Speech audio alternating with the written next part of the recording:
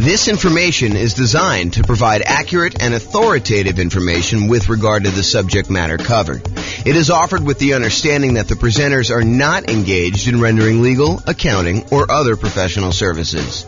If legal advice or other expert advice is required, the services of a competent professional should be sought.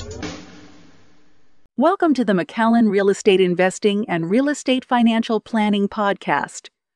Learn all about investing in real estate in McAllen, Texas, with a combination of real estate financial planning and modeling with numbers specific to McAllen, plus syndicated, more generalized recordings of live and pre-recorded real estate investing classes.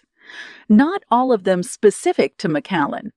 Be sure to stay tuned after the podcast for a message from our sponsors. So, house hacking real estate investing strategy. I'm James Orr. Here are the strategies that we covered a few classes ago. We did a whole class on real estate investing strategies, and I kind of walked you through an overview of all the different strategies in that class. And then my intention was to give you a big picture in 1 2-hour class and then dive deep with both a qualitative deep dive and then also a quantitative deep dive of like how these function toward you achieving financial independence. So you'll see numbers tonight on house hacking and some of the other ones we just did so you can see the comparison. So here's the overview of the strategies. The primary strategies I intend to cover in the classes and the podcast and everything else are these three: the buy and hold, which includes short-term rentals and vacation rentals, the nomad strategies and all the variations like nomad by proxy, nomad with house hacking, which we'll talk a lot about tonight, nomad to short-term rental, vacation rentals, nomad with lease option exits, and the ultimate real estate agent retirement plan. So all the nomad ones are part of that group, and then house hacking. So the third one, this is the final in the triad or trilogy for the primary strategies that we're going to be focusing on. So those are the three. Then we've got the whole group of these secondary strategies, which there's probably a lot of podcasts or a lot of people that kind of teach this, but it is not the primary focus of what I intend to cover in the podcast and the classes. So I'll tend to focus more on the three primary: buy and hold, nomad, and house hacking, and the variations of those. But there's other strategies too, which I will teach classes on just to kind of be a completionist. But it is not my intention to constantly be deep diving into this, although who knows, I get distracted. Someone kind of shows me this shiny object and I tend to go down this path where an entire summer becomes the summer of creative financing or something. But at this point in time, I do not intend to have these be a major part of the podcast. So the secondary strategies are the whole creative financing family, owner financing subject to rent to own, lease option, lease purchase, the ultimate strategy, and then anything like quick turning or flipping properties, that kind of strategy, the BRRRR and BRRRR models, which one has an extra R, wholesaling, wholetailing, options and option auction, tax liens, tax deeds, and then partnerships and syndications, where there are 3 different roles for partners: the deal maker / syndicator, the guy who like puts together the partnership, brings in the money partner, brings in the loan partner, finds the deal, manages the whole thing. So that's the deal maker syndicator. Then there's the money partner, the person who brings in usually the money for the down payment and the reserves and holding costs and fixed up costs and all that other stuff. And there could be more than one, or one person can play more than one role as well. And then the loan partner, the person who actually signs for the loan or gets the financing for that. So those are typically the 3 roles of a partnership. And we'll go into some detail about those. The classes coming up for these, because I've got classes for all of them. I got a creative financing, quick turn, BRRRR, wholesaling, options, option auction, tax liens, tax deeds, and partnerships. Those will largely be in the similar format to what tonight is. So we'll do that. And then the things I'm not covering, I'm not going to cover real estate investment trust. Just go talk to a stockbroker and buy a real estate investment trust. I'm not going to do a whole class on that. And if people are asking like, well, what about probate? What about short sales? What about foreclosures? What about pre-foreclosures? Those are sort of included as sub kind of characteristics of other strategies. Like a lot of the creative financing stuff, it has to do with pre-foreclosures and to a lesser degree foreclosures. And then a lot of the fix and flip ones are probably foreclosure type properties and stuff like that. So I'm not going to do separate classes on those, at least not right now as part of this series, but that's the thinking right now. Any questions on real estate investing strategies and what we're covering? I'm just like going off tonight. I'm just like in the zone, looking out the window and teaching. So if you guys have questions, let me know. All right, cool. All right, so house hacking. So let me just cover right off the top. There's no slide for this, but I think this comes up a lot when people hear me talk about nomad or they talk about house hacking. Nomad and house hacking are different. So nomad, if you remember, is sequentially buying owner-occupant properties. You buy a property as an owner-occupant, you move in, you live there for a year or more, but you have to live there usually for at least a year because that's the agreement you have with the lender. So you move in, you live there for a year. Then at the end of the year, you convert that property to a rental and you move into the next property. And you repeat that process until you acquire as many rentals as you want. There's technically no limit for the loan except for your ability to qualify. So it's not like you can get 10 and then you're done. If you're doing conventional financing as an owner occupant, you can do 11, 12, 13, 14, 15. Where if you're doing regular non-owner occupant, you usually get cut off at 10. So there usually is a hard limit. And that limit has changed over the years. It wasn't always 10. It's currently 10 right now. And who knows what the lending policy will change in the future. It might get more lax. It might get more strict. You never know. So the difference between nomad and house hacking. So nomad, you're buying property sequentially. You're buying them as an owner occupant, moving in, converting them to a rental, and you're just repeating that process. House hacking, on the other hand, is where you make use of a property that you're already living in. You're either buying a duplex and renting out one half, you're buying a triplex and renting out the other 2 units, or you're buying a fourplex and you're renting out the other 3 units, or you're buying a property and you're renting out the rooms, or you're renting out the garage, or you're parking an RV and you're either living in the RV and renting out the house, or you're renting out the RV as an Airbnb or something like that.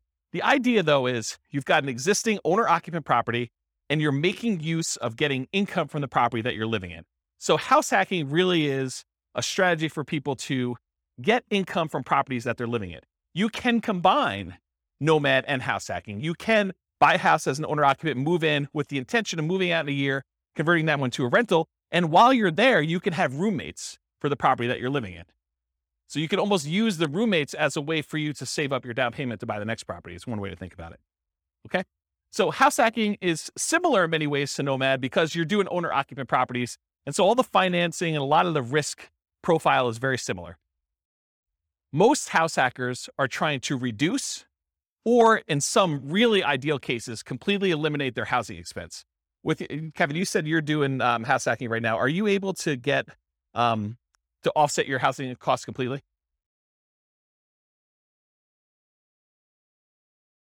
Okay, so Kevin said that he's able to, in Northern Colorado at least, completely subsidize his housing expense with roommates via house hacking.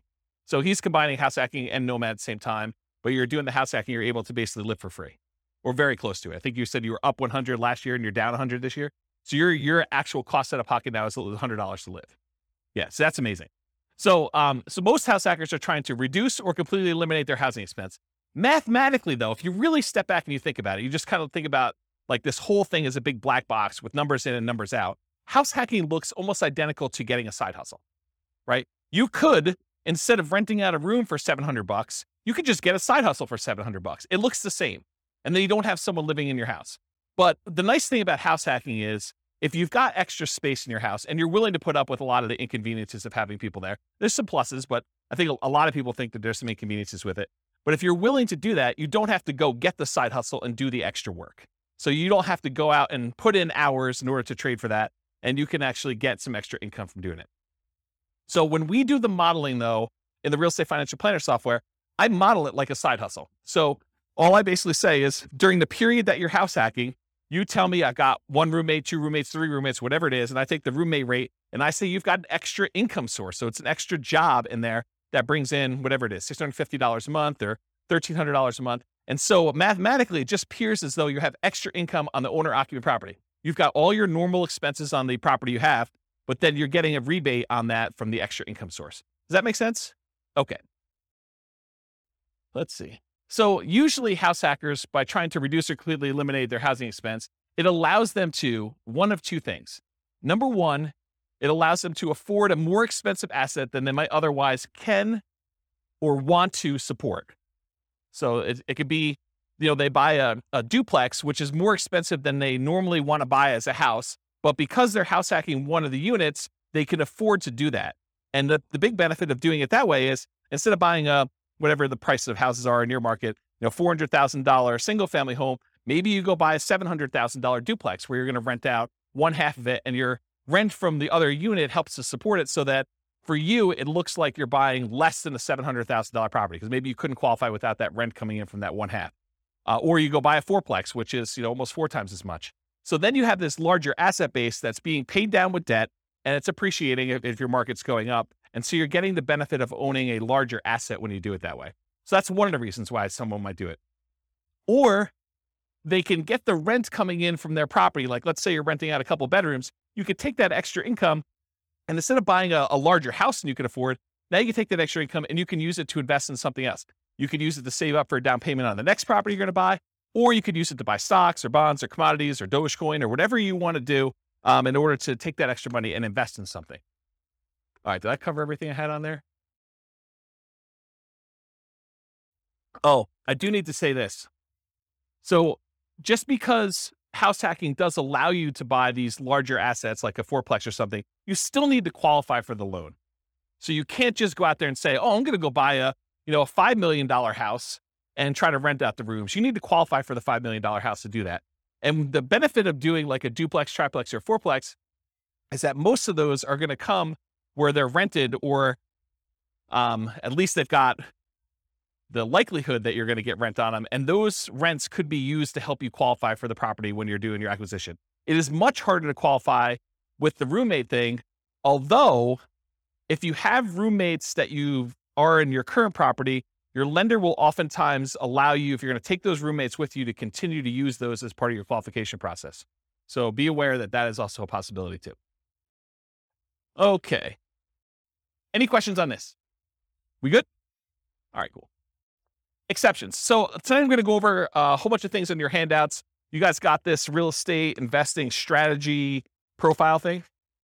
So you'll be using this to kind of characterize the house hacking strategy. And you may be saying, James, you described this thing as whatever it is, but really, can't you do this? And the answer is yes. There's lots of exceptions to what I'm going to say. I tried to use the most general case, but there are lots of ways you could say, but can't you sort of do it this way? Yes, you probably could. It may be unusual, and so I'll try to stick to what's most common, but there are exceptions to a lot of these things. So beware, just because you don't think there's a chance that X can happen doesn't mean it won't happen.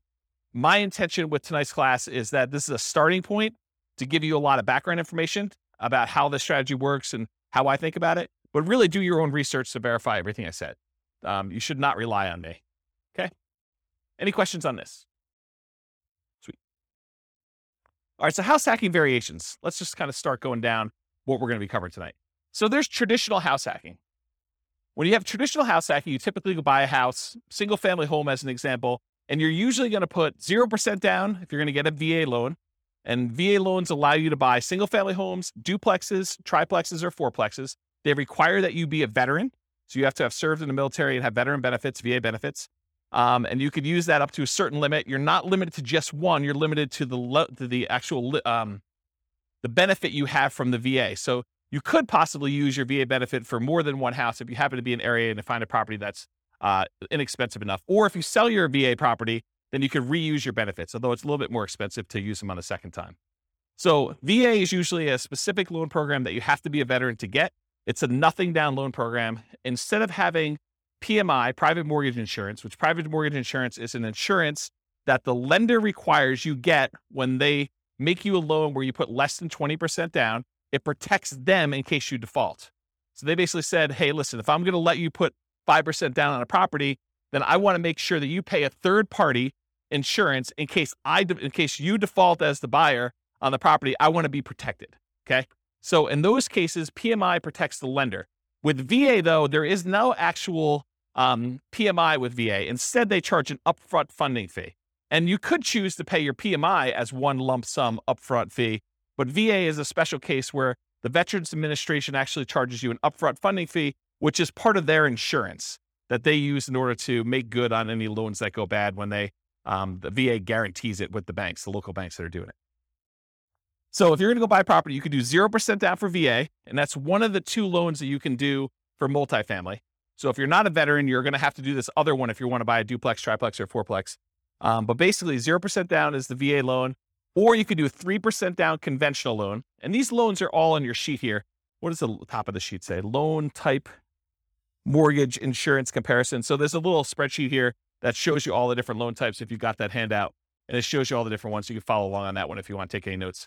So 3% down is another conventional loan program.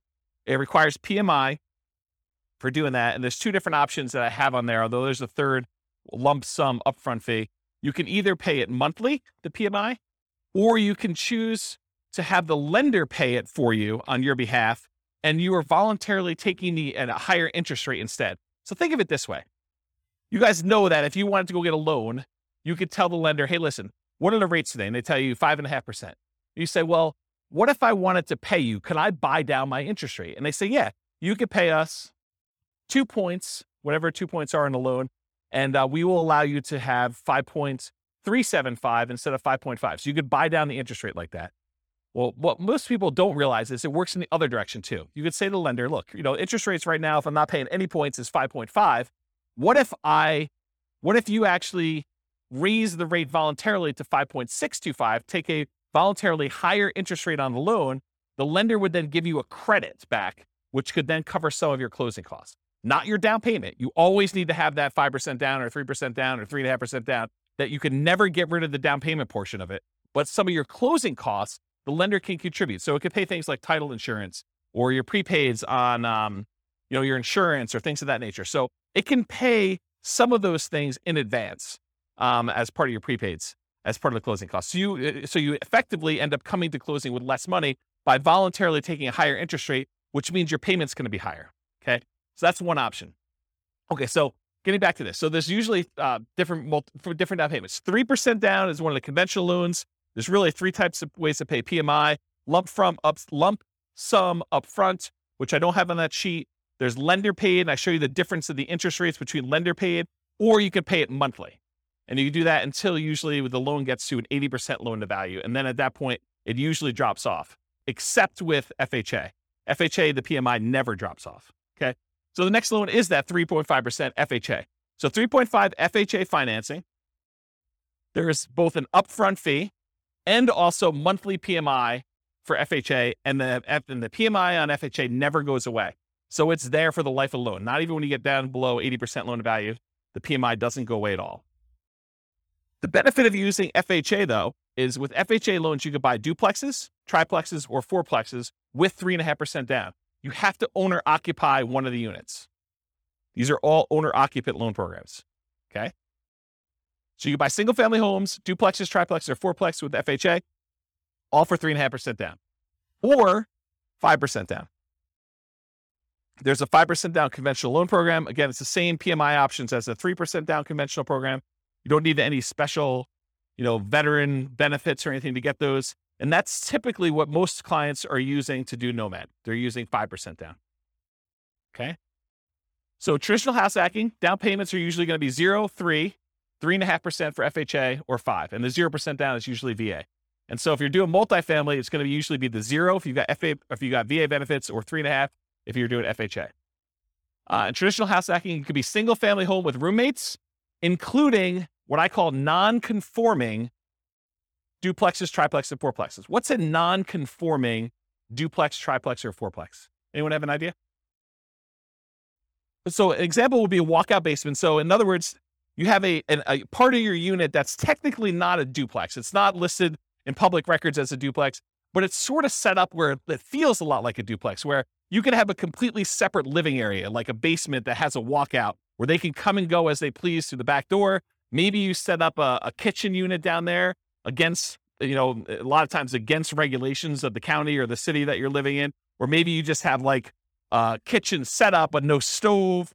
You have like a little mini fridge and a little mini bar sink area.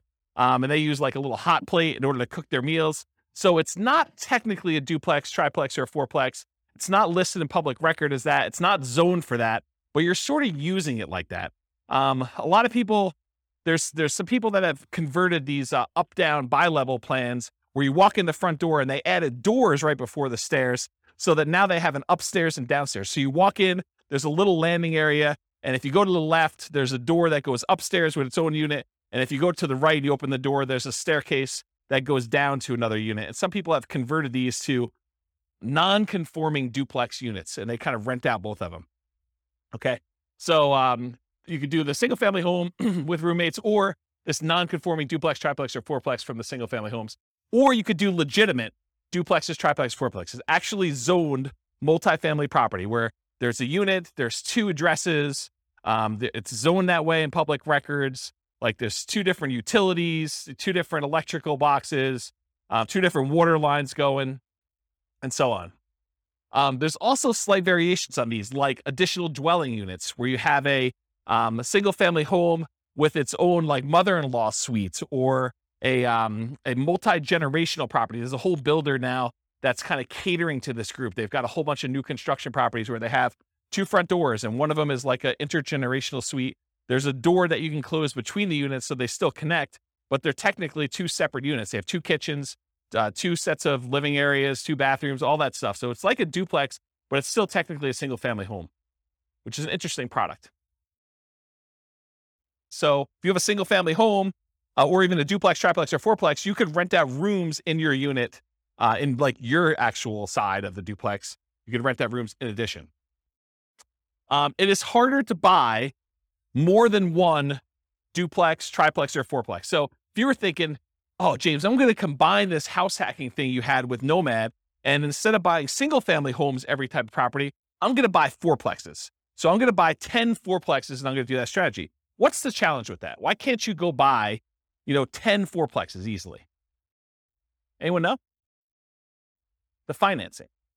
So if you have a VA loan, you could go buy 1, maybe 2 if you didn't use all your VA benefits to buy 2 duplexes or 2 fourplexes sequentially. You buy 1, you live there for a year, you convert it to a rental, you move out, you buy the next one. And if you have a little bit left over in your VA benefit, maybe you could do a second one with that. But then once you get beyond 2, this is like an ideal situation where you're able to find one cheap enough that you didn't use all your benefits. After you've done the 2 though, let's say you want to go buy a third one. What's the financing you can do in order to do that? FHA. So FHA is the only other one you could do to buy triplexes, duplexes, triplexes, or fourplexes. You can't do the conventional one with low down payments, like a 5% down. So if you wanted to go do a low down additional unit, then you could do your FHA. What's the problem after you get your 2 VA ones? That's really a stretch to do. That'd be really hard to do. And that third FHA one. Yeah, you can't do more than 1 FHA loan. There's some really weird exceptions, like if you move more than 100 miles away, or you had one and you inherited one from your parents because they died and you kind of took over the loan or whatever it is. But they don't usually want to give you 2 FHA loans. There's some really rare exceptions, but for the most part, it's going to be very, very difficult for you to be able to do 2 FHA loans. So it's going to be really hard for you to buy that 4th duplex, triplex, or fourplex if you're trying to do this in series without putting a lot more down. Then you got to go put your 15% down for a duplex. I think there's a loan program for doing that as an owner occupant. Otherwise, it's going to be 25% down for doing any type of multifamily. Even if you're moving in, well, maybe there is a 20% down owner occupant. I don't know the answer to that. I'd have to check with a lender to find out. But I think for most of those, they're going to probably be 25% down for the multifamilies after that. So there's really no way to do these really low sequential down payments for acquiring these large numbers of multifamilies. Primarily, you're going to be doing 1, maybe 2 if you're lucky. If you happen to be a VA, a veteran, and you can get a VA loan for 1, or maybe you met your spouse in the military, you get 1, your spouse gets the next one. Maybe you're able to squeeze out a third one because one of you didn't use all your benefits, and then you go to the FHA for her, you do the FHA for him. Maybe you can get to that. But you're talking about like the stars having to align and it being like perfect. The chance of you doing it is really, really, really hard. So a lot of times we'll just say, we're going to stick to single family homes. So you could do as many of those as you want. You buy 5% down every year for as long as you want to go. Okay. So that's why we typically don't do these multiple multifamily properties in a row. All right. So that brings us to our next variation of house hacking, Nomad with house hacking. This is just combining that idea of having roommates or buying a duplex and then sequentially buying a new property every year. And in most cases, it's going to be a single family home. And I think we just covered why, right? So you're going to be doing single family homes, Nomad with house hacking. And if you guys can't, it was last week we did Nomad, right? Yeah. So last week we talked about Nomad and how you're doing that sequentially with house hacking and what those numbers look like. I'll cover that again tonight when we get to the numbers, but you'll see it's a pretty impressive strategy. So I call Nomad with house hacking, the alternative name for it is sequential house hacking, right? When someone goes and they house hack repeatedly and they're buying, house after house after house, they continue to house hack. That's sort of like what Nomad with house hacking is, right? Sequential house hacking.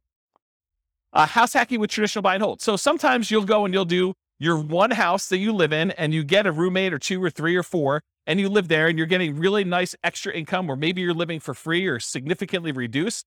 But then in parallel, you're using the down payments that you're saving up from doing your house hacking in order to go out and buy 15% down or 20% down or 25% down traditional buy and hold non-owner occupant where you're not moving into those properties. Does that make sense? So this is like you go and you get yourself living for free so that you can build up these down payments really quickly. And then you're acquiring 20% down or 25% down or 15% down with PMI, like non-owner occupant properties as quickly as possible in parallel. So that's house hacking with traditional buy and hold. And then the last one is house hacking with short-term rentals. If Kevin wanted to, he doesn't have to have roommates in his property all the time. He could have opted to keep a room or an ADU, additional dwelling unit, or the mother-in-law suite or whatever he had, and actually choose to Airbnb them out to someone. And he could have people there on weekends and holidays and stuff like that instead of having roommates all the time. And the economics are you typically get higher rates than you get for having just long-term roommates, but there's more work involved and more upkeep, and you tend to have a little bit nicer property in some cases. Not saying Kevin's is not nice, but like that's how it typically is for Airbnb. Although there's lots of variations from what I imagine. So, okay. So that's house hacking with short-term rentals. There's another variation of house hacking with short-term rentals, and that is the idea that you're house hacking with your roommate sort of situation or that extra unit that you're doing. But you could also do what we talked about in the nomad with short-term rentals, where you are nomading, and then once you convert it to a rental, then you are converting those to short-term rentals. So you're kind of buying properties that would make good short-term rentals. Maybe while you're living there, you rent out a room or an extra suite or something like that. But then a year later, when you go buy your next owner-occupant property, maybe you convert that property to a full-time, full house short-term rental or something like that. So it's kind of a twist on that one too. So any questions on the variations? You guys are quiet tonight. Either that or I'm just on fire. Okay. So is house hacking more of an investor strategy or more of a real estate entrepreneur strategy? Remember, if you're primarily investing if you put money out with the expectation of getting a return on your money, versus real estate entrepreneurship is you are putting in your time and energy into trying to generate an income or business returns on the activities that you're doing. Not that you don't have any money in the deal as an entrepreneur, but really the idea is like, are you spending a lot of time trying to generate money? Like you're in a job as a real estate entrepreneur, or are you putting out money and you want it to just largely be passive? And I think house hacking is largely passive. I mean, I'm sure if you do more of the short-term rentals, that's more entrepreneur-ish, but really you're putting out money, your down payment, 0%, 3%, 3.5%, 5% down, and you're expecting to get a return on having roommates there. Yes, you got to go put leases on there. Yes, you got to advertise, put your tenants in there. You got to manage them, all that stuff. But it's largely passive. It's not like an everyday type of activity. Okay. Money required. So I went into a lot of detail on this, so this slide will go pretty quick. But typically, you usually have to come up with 0% down for the VA loan, 3% down for that conventional, 3.5% down for the FHA, or 5% down for the conventional, and any deferred down payment that you need. And what I mean by deferred down payment is any negative cash flow you might have on that property. So Kevin was saying that, this year he's probably about negative $100. So it's costing him $100 to live in the property. So he needs to budget for that negative $100. He needs to budget for the $100 it's costing him to live, which for most people is not as bad as having a budget for the full, $2,000 or $2,500 a month or whatever you're paying for on your regular mortgage if you weren't house hacking. But if you convert it to a rental after a year, you still need to budget for that. So if he was negative once he converted to a rental, he would need to budget for that deferred down payment, any negative cash flow he had on that property. And really, the way to think about this deferred down payment is, if Kevin went and he put 20% down on this property, would it be negative? Probably not. But he bought it as an owner occupant, probably put 5% down is my guess. And now he's trying to support, 3 roommates or however many he has in this property so that he's not negative on the property. But if he had put 20% down, it wouldn't be negative at all. So really, because he put 5% down, he has a little bit of negative cash flow. And so you could think about it as he didn't put 20% down, which is probably, $80,000 or so. My guess is probably $400,000 property. Instead, he put $20,000 down. So instead of putting $60,000 down, he has negative $100 a month. Would you rather have negative $100 a month in cash flow or put $60,000 more down when you buy the property? Because that's really the choice he made, right? Because if you put the $60,000 down, it wouldn't be negative. So it's really a deferred down payment. He's paying that $100 a month over time until rents go up enough where he no longer has negative cash flow, which is going to be a lot less than $100 a month until it gets to $60,000. He's going to come out ahead on that deal. Make sense? Okay. And then additionally to that, you need reserves. Even when you're house hacking, you should have reserves set aside. You should have money set aside in case you can't get your house hacking tenants or they lose their job with COVID and they can't pay you, or you have repairs on the property, or something happens where you need money for something that's come up, something unexpected. So you should not be doing these strategies without reserves at all. So really, you're going to need your down payment, any deferred down payment you had, that negative cash flow, and then also reserves in that property. And then you might also see, although less frequently, any extra money to prepare the house for short-term rentals or repairs. So I have another client of mine who, one of their strategies is they like to furnish their property really, really nice to get premium roommate rent.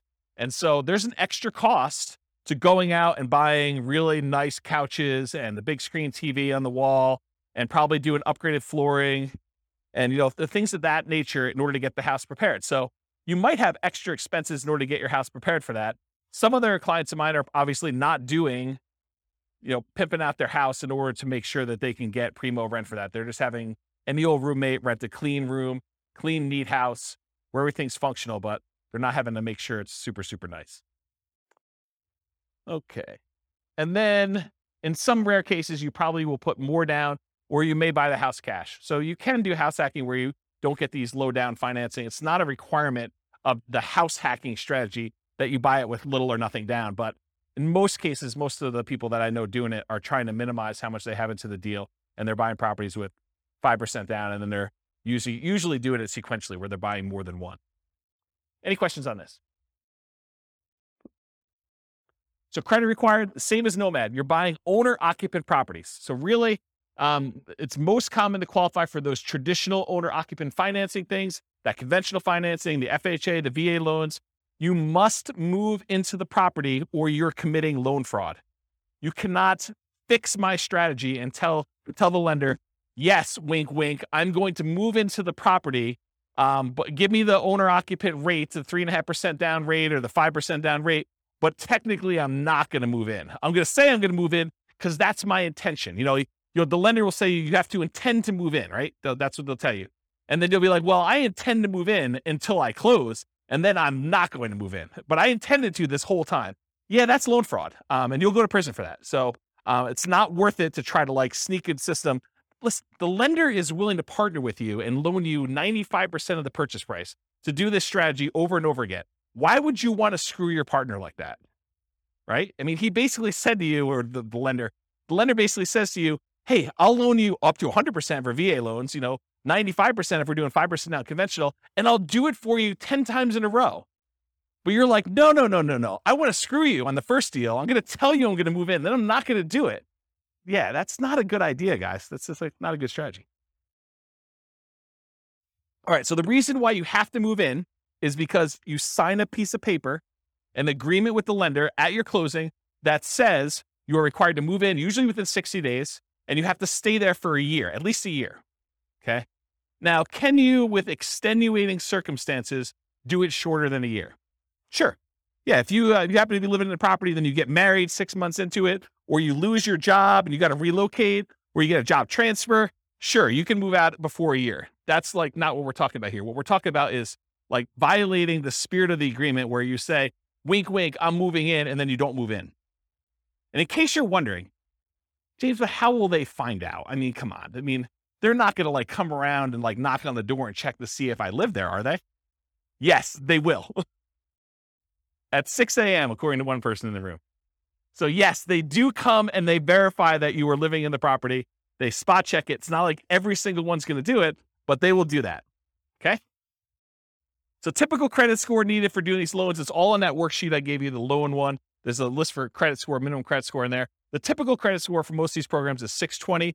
There are some exceptions, maybe down to 580, FHA and VA. Better credit often will get you a better interest rate, although I don't think FHA varies based on credit score, and lower your private mortgage insurance. So with the exception of FHA, I think both the conventional loans, your rates can get better depending on what your credit score is, and your PMI payment will also get better. It'll be less if you have better credit score. Okay. So it helps to have a higher credit score. It's something for you to work on and strive for. Less common situations, if you're buying without a loan, a credit score is not required. So if you're paying all cash, it doesn't matter. But in most cases, you're going to need a credit score in order to do this. And realize that credit score requirements can change over time. So do check with your lender. Don't come to them and say, but James told me in class that I could do this with 620. you're required to give me that loan. No, that's not how this works. The lender will tell you what is required to do your loan, and then that's the rule you need to kind of do it with. It doesn't matter what I say. Okay? Any questions on that? Sweet. All right, so here are the Fannie Mae regulations for qualifying for a loan and how they look at rents on your owner-occupant property. So I'm going to read this to you, and then I highlighted in red the section that talks about how they deal with house hacking. So the title of the section is Treatment of the Income or Loss. The amount of monthly qualifying rental income or loss that is considered as part of the borrower's total monthly income or loss, and its treatment in the calculation of the borrower's total debt-to-income ratio varies depending on whether the borrower occupies the rental property as his or her primary residence. Principal residence, what it says, okay? And then here's a section that applies. There's another section which is when you are not talking about your primary, which I will not read. But since it's a class on house hacking, I do want to read this section to you as to how they qualify you for the loan. So if the rental income relates to the borrower's principal residence, and then there's 2 bullet points. Bullet point number 1, the monthly qualifying rental income, as defined above, it's before this section, must be added to the borrower's total monthly income. So if you have positive income coming in from this property, they add it to how much you make. The income is not netted against the principal, interest, taxes, insurance, and HOA of the property. That's what it says on there. The full amount of the mortgage payment, principal, interest, tax, insurance, HOA, must be included in the borrower's total monthly obligations when calculating the debt-to-income ratio. So what they basically said is any rent you get on the property counts as income to you. It's like what I just told you, where it's like a job. It's like a side hustle. So if you're getting $650 a month from a roommate, it assumes that you're making $650 a month extra as income. And then you still have to have the full principal, interest, taxes, insurance, and HOA that you qualify for as a obligation, as a debt that you're qualifying for when you do the debt to income. So how many people, don't raise your hands, how many people think it's a good idea that when you get a roommate, one of the benefits is they can slip you cash under the table and you don't pay taxes on it? Is that like a good idea? No, it is not a good idea, okay? You want to report it on your tax return. You want to show a history of getting roommate rent so that when you go qualify for the loan, it just shows up on your tax return and then your lender can use it to qualify you. You don't want to go and think short term and think, oh, I'm going to save myself a couple dollars and I'm going to not pay taxes on this income I got from my tenant. No. You want to pay taxes on it and you want to get the depreciation benefit of having a roommate there so you can depreciate part of the property anyway. So that was a pause for beverage. Okay. So any questions on these guidelines? Cool. So skills required. So what are the skills you need in order to do house hacking? You need to be able to analyze deals, which we'll talk about here in a second, but use that the world's greatest real estate deal analysis spreadsheet in order to do the deal analysis. You need to be able to find deals that would work for house hacking. You know, what we might call cash flowing deals, although the kind of criteria you have if you're going to use it exclusively as like a roommate place or exclusively as a duplex, triplex, fourplex, and you're planning on living in one of the units forever is a little bit different than the criteria you might use as if you were thinking you're going to nomad out of this thing in a year and you wanted to convert it as a rental, right? So you need to find cash flowing deals or whatever the equivalent of that type of deal that makes sense for you as a house hacker. You need to get good at acquisition financing, know about VA loans, know about FHA loans, know about the conventional loans for owner occupants and how those work, how the numbers, how they qualify you, how debt to income is calculated, or talk to a lender and make sure that you understand how you are qualified or not qualified and what you need to do in order to become qualified. And then finally, I think the last skill is property management skills. So you need to know either one of two things. You either need to know how to manage your property manager if you're going to have someone else do it, which is probably going to be for like your duplexes, triplexes, and fourplexes. It's probably not going to be for roommates. I don't know of any property managers that are focusing in on roommates. It might be a niche though. It might be an opportunity for the right property manager to be like a roommate finding property manager, which would be interesting. I don't know. Yeah. There's probably some liability there. Yeah, I don't know. I'll think about that, but there might be a niche for that. I don't know. So either you got to be good at doing managing your property manager, which is usually going to be the duplex, triplex, or fourplex situation where you're renting out the other units where you're not living with people, or you're managing the property yourself. You're managing the duplex, triplex yourself, and you're not hiring a property manager, or you've got roommates and you're kind of doing it that way. Or if you're doing short-term rentals, you got to get good at that type of property management. So really it's kind of like the skills of property management, depending on which way you go to do that. Any questions on skills required? Does that make sense, everybody? Sweet. Stability. So I've been discussing this last few weeks, and I probably should still go look up this guy's name. It's like the third week in a row I don't know his name. It's kind of embarrassing. So it's the guy that writes the Farnham Street blog. If anyone knows his name, let me know. I could go look it up. I get the newsletter every week. So basically, he sent out this has got to be a few months ago now. He sent out an email talking about this concept of things being actively stable or passively stable. Actively stable, if you don't take action, it's going to kill you. You're going to lose money. Something bad is going to happen. Versus passively stable, in that, if you don't do anything with it, then it'll be fine. It'll kind of like, it'll self-balance, it'll self-neutralize, where nothing bad is going to happen to you. So real estate inherently is actively stable. So it's a strategy where if you don't take action, things will happen to you. If you don't pay your property taxes, you'll lose the property. Someone will put a tax lien on your property. If you don't do it for enough time, then they'll execute on the tax lien and they will foreclose on the property and you'll lose ownership of the property.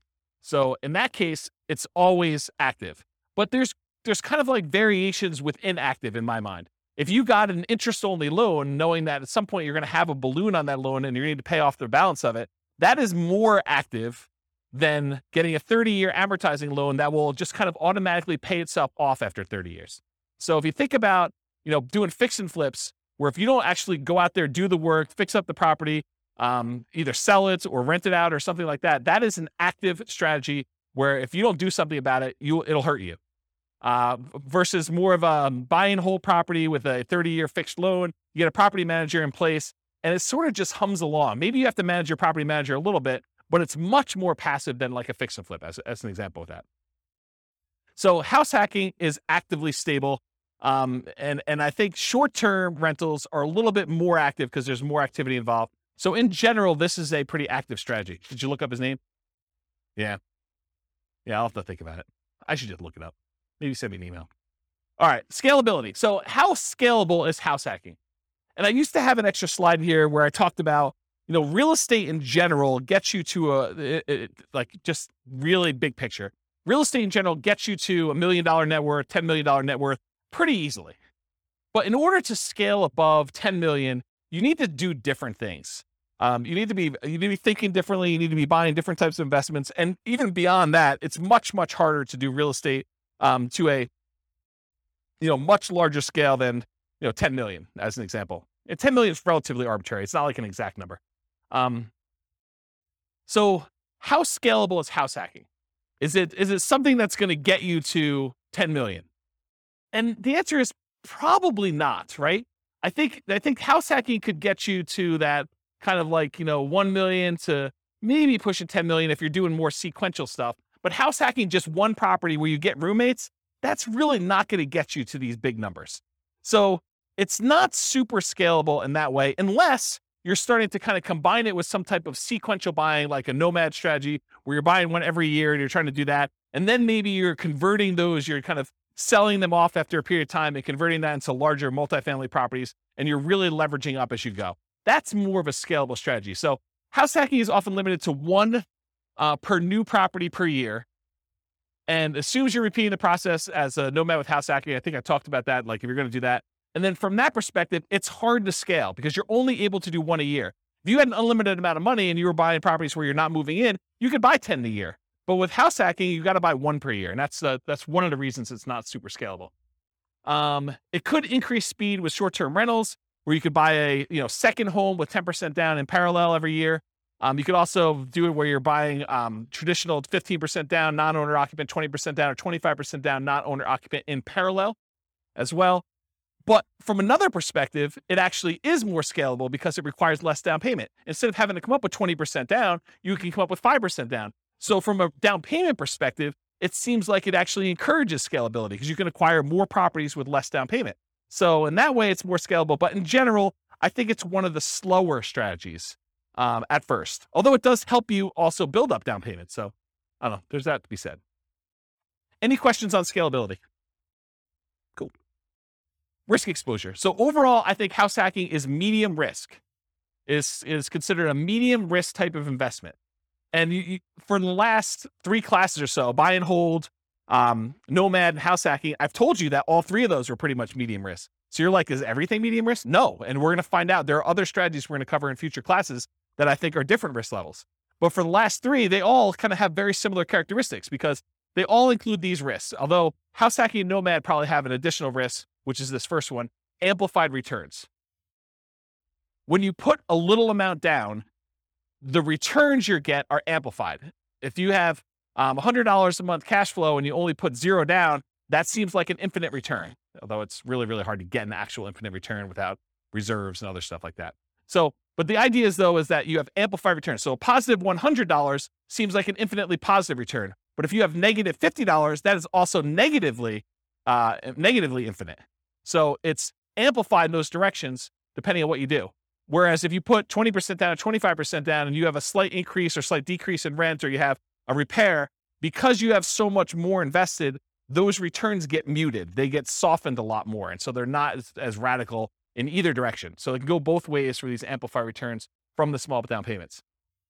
In addition, another risk is the increased likelihood of negative cash flow or deferred down payments with these small down payments you're making. So by putting 0% down or 5% down, you have a much greater probability of having some negative cash flow on a property or deferred down payment. If you had put 20% down or 25% down, the chance of you having negative cash flow would be much, much lower.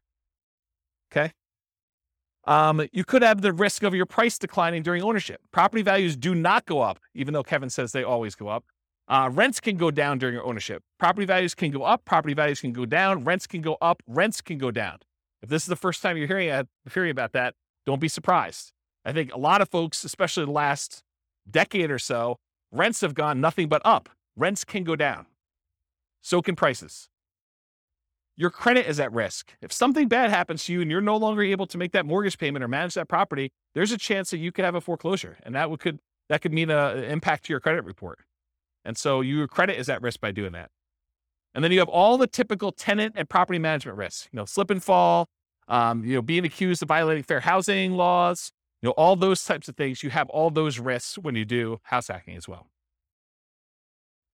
You could argue that there's slightly more risk with short-term rentals, vacation rentals, but I think that is offset by the higher income you get from vacation rentals. So I wouldn't consider that a significant extra risk. Although you do have a slightly different additional risk that you with short-term rentals than you do with, year-long leases type things. And that is that there are a lot of municipalities, cities, counties, HOAs that are coming in and cracking down on short-term rentals. And they're saying, hey, we are not allowing short-term rentals anymore. So I think there is an additional risk that you could see your short-term rental go from something that you were able to operate to something you are no longer able to operate because your HOA or your city or your county came in with additional, more restrictive rules and limited your ability to do that. Does that make sense? Okay. Also, insurance companies. I've heard some insurance companies are not allowing short-term rentals. You need to go get a specialized insurance company to do this. Okay, so profit speed. How quickly do you make money? And what size or magnitude of money do you make at one interval? So with house hacking, you typically can start seeing a profit immediately. That's one of the differences between house hacking and nomad. Is nomad, you buy a house, you live there for a year, and unless you're house hacking while you're nomading, you're not getting income on that property for a year. You got to support that property until you go and convert it to a rental. That's potentially problematic if you need income right away. With house hacking, you move in, you can get roommates right away. Of the people that had roommates in this thing, how many have moved in like that day had roommates? Yeah, so like 3 people in the room already had roommates when they moved into their property. So you could be earning money like that instant. In fact, you probably got down payments, security deposits and everything in advance. So you probably got those up front. So with house hacking, you typically start seeing profit right away. Rents and security deposits are typically paid in advance. Short-term rentals while you're still living in the property may increase your cash flow. It's not common with roommates, but using a property manager can slightly delay your time to receiving cash flow. There's usually a delay between when they collect it and when they pay out to you. So I've talked about this in other classes. I'll give you the really short version rundown of this, but this is the return on investment quadrants. So on the left-hand side are cash later quadrants. That's appreciation and debt pay down. Those are the things you get later on when the property value goes up over a number of years. You pay down a loan over a number of years. Your amount of equity you have has usually gone up over that time. So this is usually money that you see over time.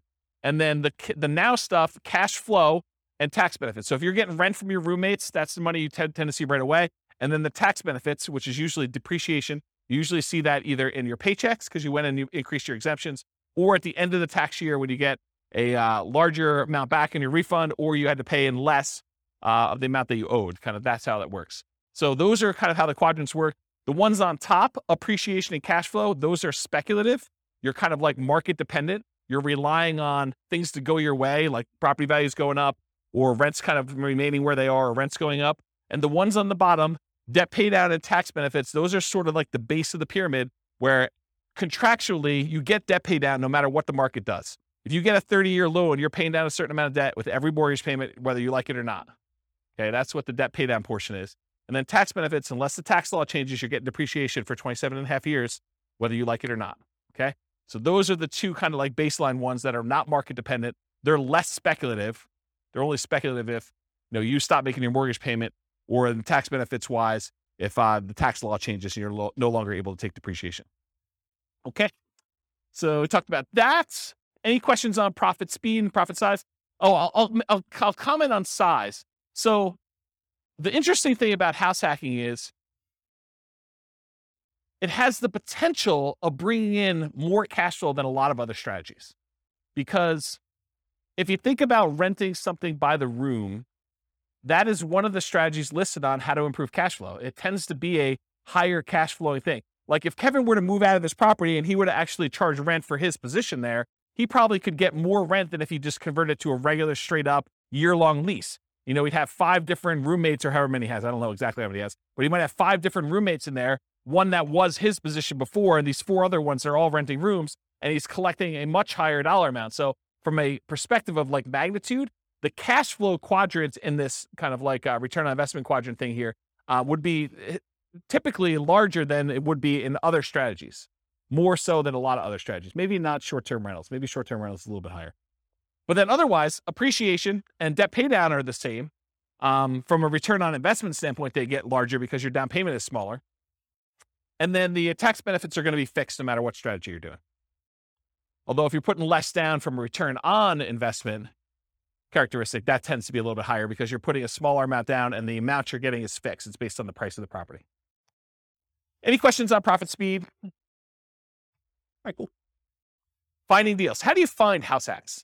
How do you go find a duplex or triplex or fourplex or, a room with, a house with additional dwelling unit or mother-in-law quarter? How do you find those? Patience. Yeah, they are harder to find around here. That's true. Although Greeley's got a lot of duplex, triplex, fourplex. Not as much Fort Collins, a lot of them. So the most common methods for finding these, multiple listing service, that's where the overwhelming majority of them are going to show up. In addition to that, you could do for sale by owner. And for sale by owner really breaks down into 2 groups. There's the actively marketed for sale by owners that are going out there, they're listing their property on Zillow, they're putting a yard sign up, they're doing things in order to encourage people to find their property. And then you've got all the hidden for sale by owners. And those you got to find by doing marketing. These are the people that maybe they don't know they're going to sell, or maybe they haven't told anyone they're going to sell, but they want to sell, or they'd be open to selling. Okay. And so those are all the hidden ones. You usually find those by either marketing or networking. In addition to that, can you go find, the rogue duplex or single family home with a mother-in-law suite or something like that from a wholesaler? Can you do that? Yeah, I think that comes up, but I think that's more of a secondary, more unusual strategy for you to find these types of properties. Any questions on finding house hack deals? We got one more slide on finding stuff. So when you're looking inside the MLS, you could definitely set up searches for show me all the duplexes, show me all the triplexes, show me all the fourplexes. That's pretty easy. But then there's a bunch of keywords that I think will be helpful for you if you're searching to try to find house hacking type properties. So additional search terms might include mother-in-law, in-law, or suite. And I would spell suite correctly, S-U-I-T-E. I would also spell it wrong because not all real estate agents can spell. Okay? So I would put it in there as both the correct spelling and the incorrect spelling so that you catch the ones that they don't know how to spell. I'm picking on myself. I'm a real estate agent too. So I think you search for words like that. You could also search for the term separate entrance, because I think that would also be a key. And you're going to do these searches and there are going to be false positives that come up, right? You're going to be like, It'll say something like, stay away from the mother-in-law with this amazing spacious house in the mountains, right? And so it has nothing to do with the mother-in-law suite. They just happen to use the mother-in-law, and that's not really a property you necessarily want to use as a house hack. But I think doing these search terms will give you enough positives that it's worth putting them in and doing a search for. So mother-in-law, in-law, suite, those three terms. Separate entrance is another one. Kitchens, plural. If you do a regular search for kitchen, it's not going to help you. But kitchens, that usually implies that there's more than one, and that usually is a sign of a property that could be a good house hack for you. ADU stands for accessory dwelling unit or additional dwelling unit. The term accessory dwelling unit or multi-generation or multi-generational, those terms could help. Basement apartment, another term to search for. Garage apartment, maybe even just apartment. Cottage, compound, pool house, boat house, maybe wet bar. If you're looking for ones where you can actually park an RV and you have your RV where you live in, or you rent that out as a different Airbnb thing, if you do a search for RV. Airbnb, VRBO, vacation rental, short-term rental, STR, which is abbreviation for short-term rental. A lot of times there's limited in space, and so some people will use abbreviation for that. House hack, just do a search term for that. And I would probably do that with space and without a space, because I think some people think it's one word. Roommate, also roommate with a space, without a space. Non-conforming, for example, non-conforming duplex. I wouldn't recommend violating any rules to rent these, but if you're willing to, or if it's something you're willing to go and do the correct paperwork in order to get it converted to conforming, then you might want to consider that. But you guys do realize if you go buy a non-conforming duplex, a single family home that's really set up as two different units, that the county can come and say, or the city can come and say, hey, you can't do that. That's against the rules. And they could fine you, or they could force you to kind of clean that up. So if you bought a property and you paid a premium in order to acquire a property that really isn't what you're using it as, that's potentially problematic, right? And there are some people that, at least around here, there's occupancy rules. So if you've heard of the U+2 rule, it means you can live there plus two other people. So if you had 3 roommates and you'd be violating the rules. And at least around here, the rules are pretty stiff. I think the penalty for violating the U+2 in the city of Fort Collins is $1,000 per day per person. Yeah. So if you're violating with 2 extra people, it's $2,000 per day. It's pretty gnarly. And there's always talk about whether they're going to repeal that or change it or amend it or whatever. But as of right now, I think that's the rule. And in case you're wondering, they don't really enforce it. That's just sort of on the books. No, they have at least one full-time enforcement agent. I think they may have more than one now, where they're actively going around there looking for people doing this. And if you have a neighbor, if you got 4 roommates, you got 4 cars, and you accidentally park too close to the one neighbor's house, they'll just call the city. So you don't want to do that. And they're so serious about it, at least around here, they will make you sign a form when you buy the property and when you sell the property that you acknowledge that rule. And you're supposed to have a copy of that form with every lease that you do. And not having the form is a fine. So if you do a lease in the city of Fort Collins and you don't have that form, then you're violating it. And if they find out, they can charge you a fine for not having the form that says there's a U+2 law and that you agree to abide by it, for not having that if you don't sign a lease with it. Okay? So just be careful about this non-conforming stuff. Don't think to yourself, hey, there's this 8-bedroom house. I'm going to get 7 roommates, and this thing's going to be amazing. Maybe not. Maybe not. Might not work out the way you planned, okay? So definitely check your zoning regulations and your occupancy rules in your city that you're doing that for. Any questions? Is this helpful, this little list for doing stuff? All right, cool. So if you're going to go analyze a deal for House Hack, go download the spreadsheet, realestatefinancialplanner.com/spreadsheet. You can download it and do house hacking analysis. Now, if you're going to go get a couple roommates, but it doesn't cover your rent, it's going to show negative, right? Right? Your returns are going to be negative for that first year. You've got a $2,000 a month mortgage, principal, interest, tax, insurance, HOA, all that other stuff, and you're only collecting $1,800. It's going to look like you have negative $200. That's because you're living there for negative $200. Right? You're paying $200 to live there. So think about it that way. But then, next year, if you decide to do like house hacking with Nomad or Nomad with house hacking, where you're kind of doing these sequentially, next year it should be very different. And so maybe you run it as if you're going to do it for next year, kind of do your year 2 analysis when you do your deal analysis up front. Any questions? All right, cool. Market conditions. So what kind of market would you want to do house hacking in? Would you want to do it in a market that's declining, where prices are going down, where rents are going down?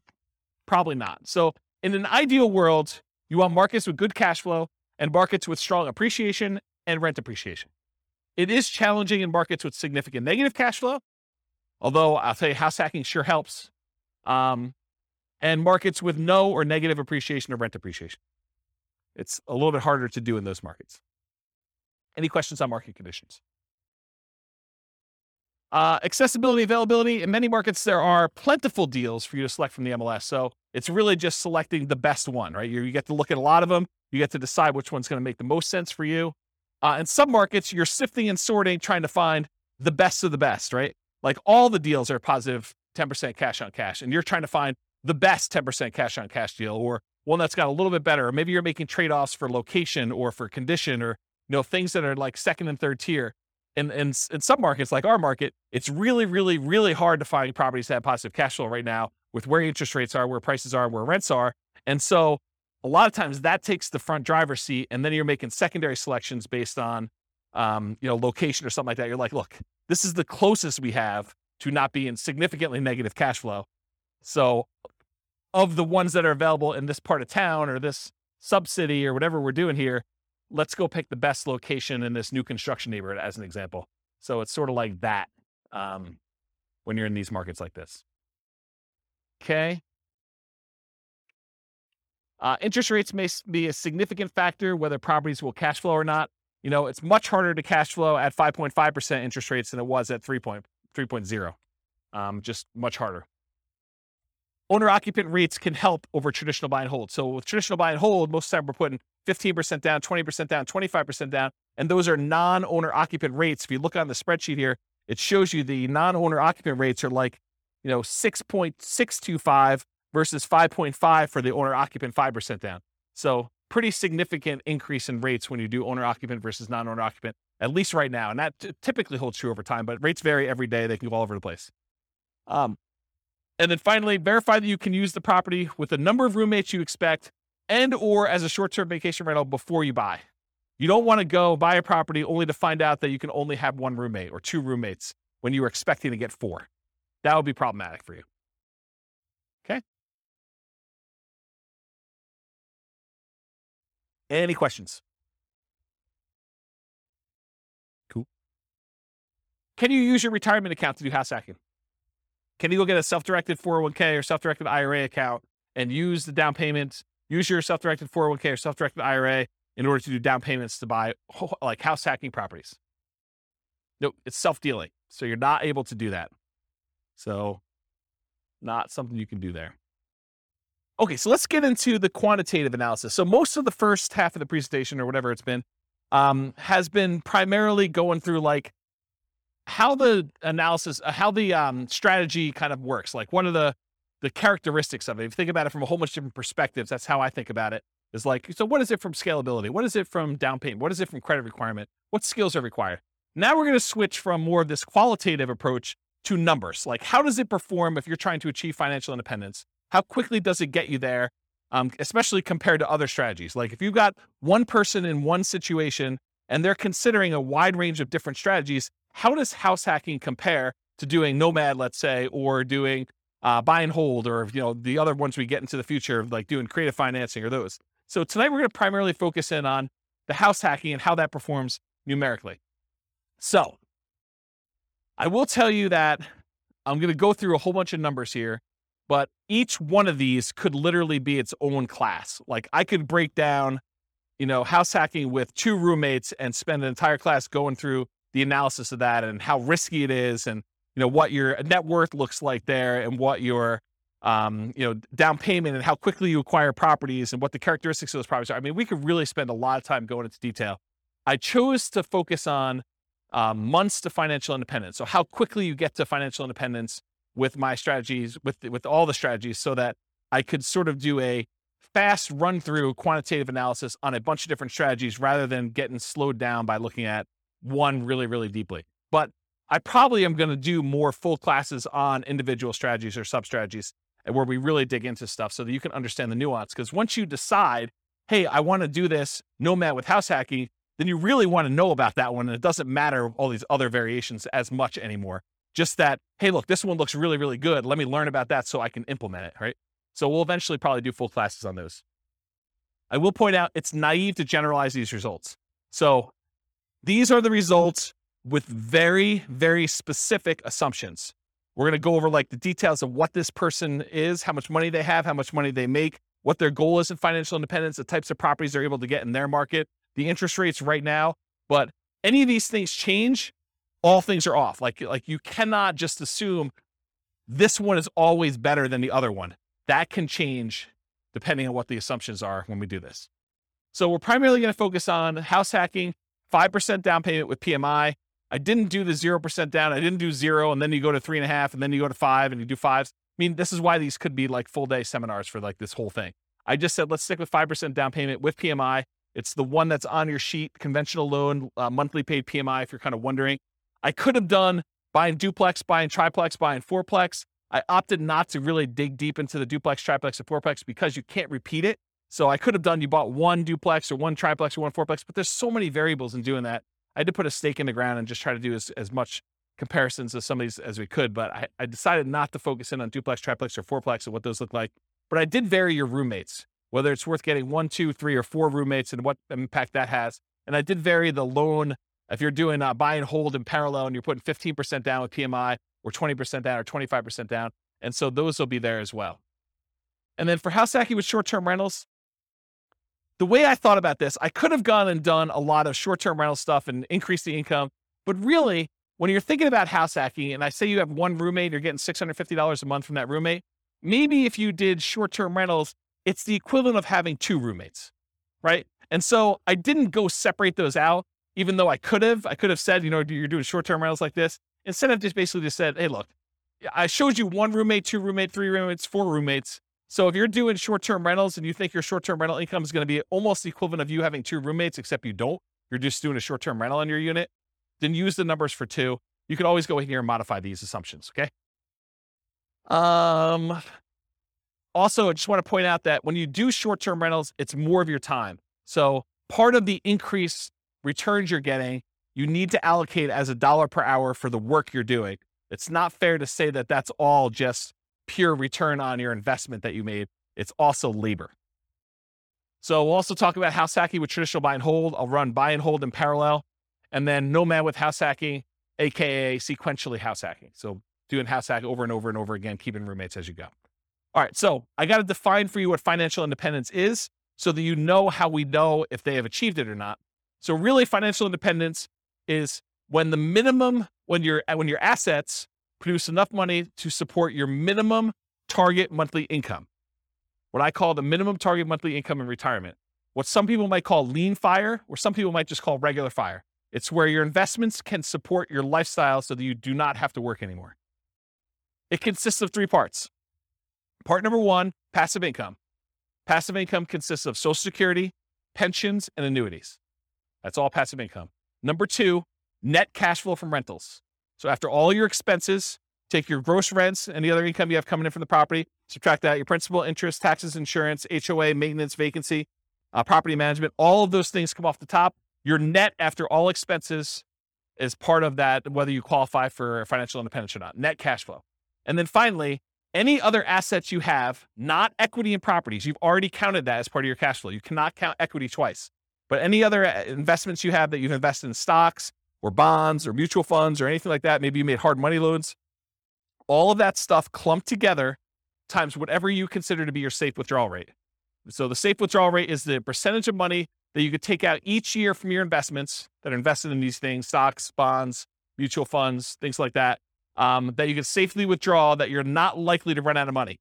And there have been studies done on this. If you guys have heard of the Trinity study, that's a study that talks about using the 4% safe withdrawal rate, where they've done studies based on certain percentages in stocks and certain percentages in bonds, and that you're not very likely to run out of money over a 30-year time horizon if you use 4% to take money out. So if you have $1 million, you could take out $40,000 a year. The $40,000 does adjust up with inflation each year, but you take out $40,000 a year and use that to live on, okay? So that's what yearly safe withdrawal rate on any invested assets means. So the three parts: passive income, Social Security, pensions, annuities, net cash flow, and then that yearly safe withdrawal rate on invested assets. The sum of all three of those, if it exceeds your minimum target monthly income in retirement, then you're financially independent. Okay? Any questions on this? Cool. So here are the changeable assumptions. I made up like a prototypical person who's doing this. I call them Norm and Norma if you guys are listening to the Real Estate Financial Planner podcast, but it's basically the same assumptions there. They're married. They're both 21 years old. They recently graduated from college, and they're working in a technology department of a large healthcare business. They have a total of $10,000 saved up. They earn combined between the both of them $72,000 a year. That's $18 per hour times 2,000 hours, $36,000 a year each. They're saving about $1,000 per month before they buy any houses. So that's based on them renting. They're renting somewhere for $1,800 a month, and they're able to save $1,000 of their $6,000 a month in income toward financial independence. They are obsessed about achieving financial independence, and they're looking through all these different strategies, trying to find the optimal one for them, the one that both fits their lifestyle, what they're willing to do, but then also gets them to FI as fast as possible and as safely as possible, honestly. They want to find their best path. We talked about that. They're both going to take Social Security at age 67. So we've got that modeled in. And Social Security is estimated based on them working until they're full age 67. But technically, they are, if they stop working early, it should be a little lower than what I have programmed in here. So if they achieve financial independence at age 50, then they're technically not working until 67. So the Social Security that we have modeled in is a little bit higher than that. Any questions on the assumptions? And you could change all these. So if you make $80,000 a year, go ahead and change it. You can go ahead and log in and change all the assumptions for all these scenarios. Any questions on these? Cool. So these are the loans we're going to use on your sheet. So they're primarily doing this 5% down with monthly MI, 5.5% down payment. That's the one I'm primarily focused on in all the scenarios. If they're doing in parallel buy and hold, these are the 15%, 20%, 25% down options. So I'm using those when I talk about the 15% down, 20% or 25% down ones. You got the worksheet for that. So I did this for 60 years, modeled 60-year time frame. Their effective income tax rate for calculating their depreciation benefit is 17.85. I assumed inflation is 3% per year. That mortgage interest rate based on their owner occupant is 5.5%. It does have PMI. I used the 4% safe withdrawal rate, and they're doing that $5,000 a month in their target monthly income retirement. And in an ideal world, if they could get to $10,000 a month, they're not living on that right now, but if they could get there, that would be ideal for them. Okay. Although I'm not using it in tonight's presentation, but that is one of the things that they're doing. Okay. So let's talk about the property that they're using. So there's a $375,000 property. They're buying it for what it's worth. They're not getting a discount. They're not paying a premium. They're putting 5% down, and there's PMI on that. The property value goes up at 3% per year, by the way. It's keeping pace with inflation. 1% of the purchase price and closing costs at the time of purchase. They were not able to negotiate with the seller and get the seller to give them any seller concessions, so they got to come to the closing table with all their own closing costs. The interest rate we talked about, 5.5% for that 5% down, plus the PMI. They're getting 30-year loans. Rent on that property, $2,600 per month, and rent increases with inflation as well at 3% per year. When they're house hacking, one roommate's worth $650 a month. Two roommates, $650 each, $1,300 total. Three roommates, $1,950 for the three of them.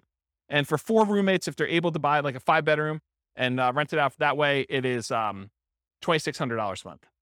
Okay, so $650 per bedroom. And then 3% of the monthly income is the assumed vacancy rate. 10% is assumed maintenance rate, so they're putting aside 10% of rents and maintenance. And then 0.75% of the value of the property each year is the assumed property taxes rate. So the initial value is $375. That works out to be about $2,800 and change per year in property taxes. And as property values go up, that property tax number goes up too, because it's always a percentage of the value of the property. And then 0.4% of the value of the property is the assumed property insurance rate. And that is also based on that price, $375, which means that goes up as property values increase too. And in the first year, it's about $1,500. And then for calculating the depreciation benefit, I assume 15% of the value of the property is land. So you can only depreciate the value of the building. You cannot depreciate the value of the land. And so in order to do that, we need to know what the value of the land is. Any questions on my assumptions? Cool. All right, let's look at numbers. Here we go. So if Norm and Norma decide to keep renting and take all of their $1,000 a month that they're earning and they put it in the stock market, it takes them 482 months to hit financial independence. You may want to write some of these numbers down, of the ones that you're interested in comparing it to, so that you can see when you get to ones that you're there, because there's going to be a lot of numbers thrown at you. So if you're concerned about this, because I can't fit them all in the same chart until the very end, and it's really small font. So 482 months if they just do the stock market and they rent. What if they buy an owner-occupant property? They buy a property with 5% down, they move in, they live there. If they do that and they invest in stocks, the amount that they can invest in stocks decreases by a lot. They were saving $1,000 a month by buying a property to live in. They've increased their expenses because it costs them more to buy than it does to rent. Instead of saving $1,000, now they're saving $420 a month. And it actually still speeds up their time to financial independence, where it only takes them 396 months. How is it possible that somebody who is saving less money and investing in stocks, and the majority of their money for retirement is coming from stocks, how does it speed up their time for retirement? How is that possible? They're saving, instead of $1,000 a month, now they're saving $420. How are they able to get financial independence earlier? The house value doesn't count toward their retirement, right? Because you've got a house, you can't use the equity in the house as part of your equation for whether you qualify for financial independence. So even though the house value is going up at 3%, the stock market's going up at 8%, it'd be worse for them to keep any money in this house, right? So like, what is causing them to be able to achieve financial independence earlier? Pay off the mortgage. So by the time the mortgage gets paid off, they no longer need to be able to afford that principal and interest part of that payment. So they're, instead of having to earn $5,000 a month, now they need to earn about $3,000 a month in order to be qualified as financially independent, because they don't even have enough income to pay for the mortgage anymore. There's no mortgage, right? So that's why it's lower. 396 months is how long it takes them if they buy a house as an owner occupant. If they keep renting, they stop buying a house now, they went back to saving $1,000 a month, and instead of just buying the owner occupant, they saved up, they put 20% down, and they bought up to 20% down rentals. They can retire in 370 months. So faster than if they bought a house and invest in stocks. So they're renting here themselves, but they've got 10 rentals, 370 months. If they do 25% down rentals instead of 20% down, so they take a little longer to save, but the cash flow on them is a little bit better, it takes 346 months to get there. If they say, hey, listen, I want to do this 15% down non-owner occupant loans, but they pay PMI, that's still 370 months. So it's still 370 months whether they put 20% down or 15% down. It's faster if they do 25% down. And by the way, this one is part of the buy and hold class. I go through this in detail. I'm just sort of getting to the spot where we start talking about house hacking. Okay. This is sort of like build up. Okay. So ignore house hacking for a second. Should they rent or should they buy? Should Norm and Norma keep renting for $1,800 a month, increases with inflation, or buy a property with almost $600 a month higher cost? They go from saving about $1,000 per month when renting to about $420 per month when they buy a property to live in. Should they rent or buy? They have reduced savings amount. Will it matter? And we already talked about this. They eventually pay off that mortgage. And if you wait till you pay off the mortgage, then your qualification for financial independence gets much easier. So that sort of becomes an easier hurdle once you get to that point. Okay, so now they owner occupy, then they do 20% down payments. So this one, they buy one owner occupant property, then they take their extra money and they save up for 20% down payments. That takes 394 months. Just the tiniest bit faster than if they buy the owner occupant and they do all stocks. Doesn't really make that big of a difference. What if they do 25% down? Still 394 months. Wow, that's kind of weird. 25% and 20% is still the same. Whoa, it's even the same for 15% down. All of these are 394. Why is that happening? Because 394 is when they pay off their mortgage. And so they just kind of like, whoop, they all qualify based on that then. Okay, so we talked about why these are similar, because they pay off their mortgage. So here's the buy and hold stuff summarized just to show you the fastest ones if they do short-term rentals, which we didn't really talk about tonight, but those are the fastest ways for them to achieve financial independence if they buy properties and use them as short-term rentals. Otherwise, this is the kind of the speed of all of them. Okay, what if they nomad? They buy 10 nomad properties, basically buy that first 5% down. They move in, they live there for a year. As soon as they have enough down payment and debt to income ratio to be able to qualify for the next one, they buy the next one. They repeat this until they have 10 properties as rentals. And they kind of do that. And if they do that strategy, it takes them 320 months. So besides the short-term rental strategy, nomading, just plain vanilla nomad of buying 10 properties, is faster than all the other strategies. Doing all stocks, doing all 15% down, 20% down, 25% down rentals. So nomad crushes it. Okay? And honestly, they don't even buy their 9th and 10th property until after they achieve financial independence. So they only need to get to 8 before they get those numbers. Okay? Fixer Upper Nomad. So this was the buying 10 nomad properties at 5% down, took 320 months. If they go buy a property at the discount, and I cover the assumptions for this in last week's class on nomading, but basically that takes 231 months. So if you're buying properties at a discount and you're getting a little bit better cash flow on those, it's faster. 231 months to buy properties at a discount if you're doing Fixer Upper Nomad, if you could find them in your market. Okay. If you do nomad by proxy, you have someone else move in on your behalf, either your kids or your grandparents, or your parents rather, or your grandparents. It could take 214 months to do nomad by proxy. And go watch last week's class and go find the details of that, because there's a lot of nuance to what is involved in that. Okay.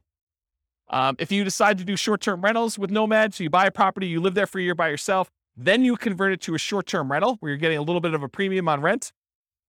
If you do that, 154 months.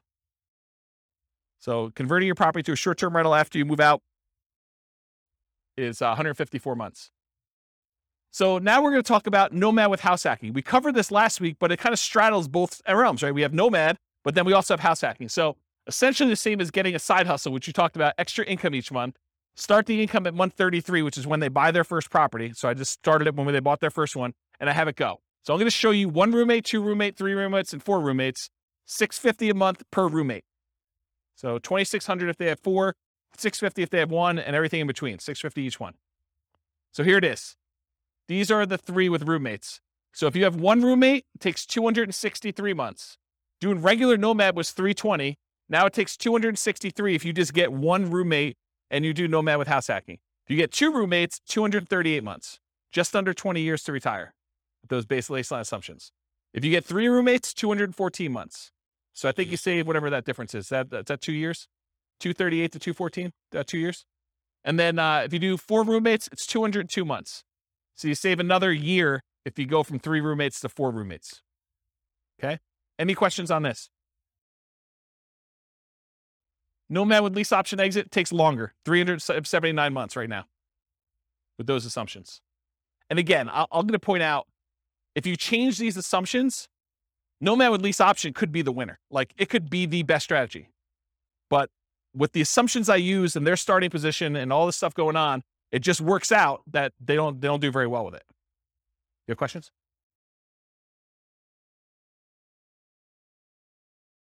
No. As soon as they retire, they stop with roommates. So as soon as they hit financial independence, they no longer have roommates because they have enough income coming in after that.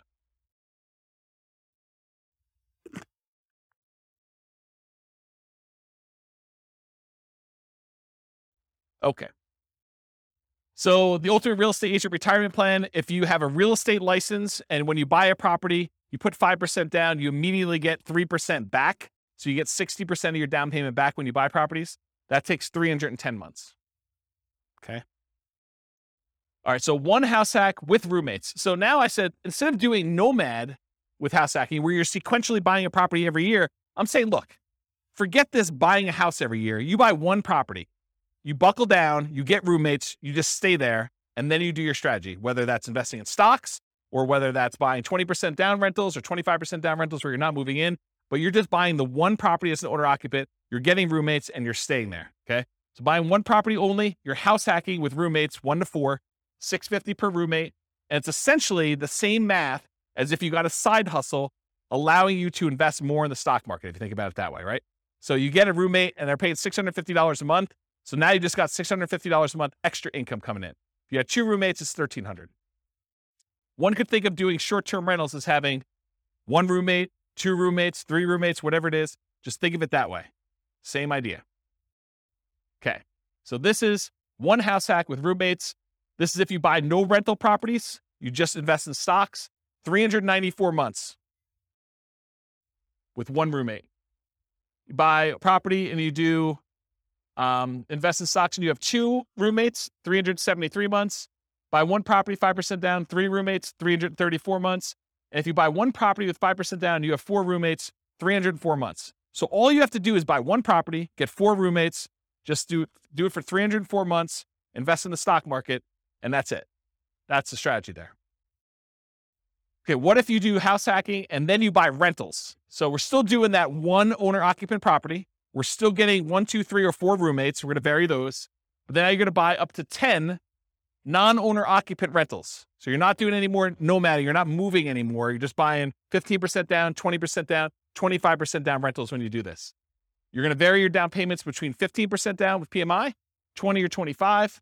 And we're also going to compare this to not doing rentals, just investing in stocks, just so you can see the number. Here they are. So you buy 1 property with 5% down. You have 1 roommate and you invest in stocks, 394 months. You buy 1 property with 5% down, with 1 roommate, and you buy 10, 15% down rentals, 357 months. You buy 1 property, 5% down, and you have 1 roommate, and you buy 10, 20% down rentals, 357 months. It's the same as whether you do 15% down or 20% down. Doesn't make that big of a difference in this case. Buy 1 property with 5% down, you do 1 house hack with 1 roommate, and you have 10, 25% down rentals. That's faster, 336 months. It was better for you to put 25% down in this particular situation with these assumptions than it was to do 20% or 15%. It's faster. Counterintuitive. Save up more, wait to buy the properties, then when you buy them, they have better cash flow. Doesn't make a lot of sense, but mathematically, it's what happens. Okay? Any questions on this? We're going to go through 2 roommates, same numbers, 2 roommates, 3 roommates, 4 roommates. Okay, this is 2 roommates. Same thing. 1 house hack, 2 roommates, just investing in stocks, 373 months. 1 property, 2 roommates, you would buy 10, 15% down rentals, 321 months. Buy the property with 2 roommates, you're going to buy 10, 20% down rentals, 316 months. So that's like 5 months faster than 15. Or sorry, 5 months. Yeah, 5 months faster. And then you buy 25% down rentals. You still have 1 house hack, 2 roommates, 297 months. Crazy, right? All right. 3 roommates. Just do stocks, 334 months. You buy 15% down rentals, 293 months. You buy 20% down rentals, 285 months. You buy 25% down rentals, 273 months. So it's faster to put more down. Counterintuitive, I think, for a lot of folks. Any questions on this? Way before 67. That's correct. That none of them include their Social Security because they qualify for financial independence way before that kicks in. That sort of becomes a backstop, where if they haven't been able to make enough money by 67, then Social Security kicks in and it usually bumps them right above. Yep. So really, in that case, they're not collecting Social Security. When they get to the point where they are collecting Social Security, provided it exists, then it's a bonus. It's basically increases their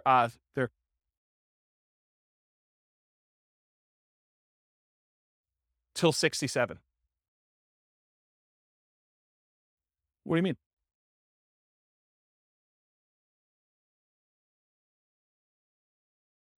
Yes, but if you already have enough to live financial independence, doesn't matter. Yes. And so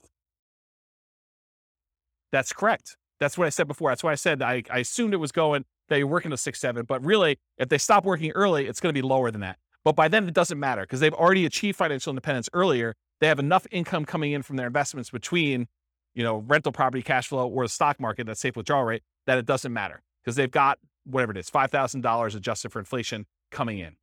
Yep. But then you're right. It doesn't go up anymore. And then you got to decide, should I work till 67 so that I can keep getting income and adding to it? Well, I don't think it matters. I mean, I'm 47. I don't know. How old am I? 47. And I don't care.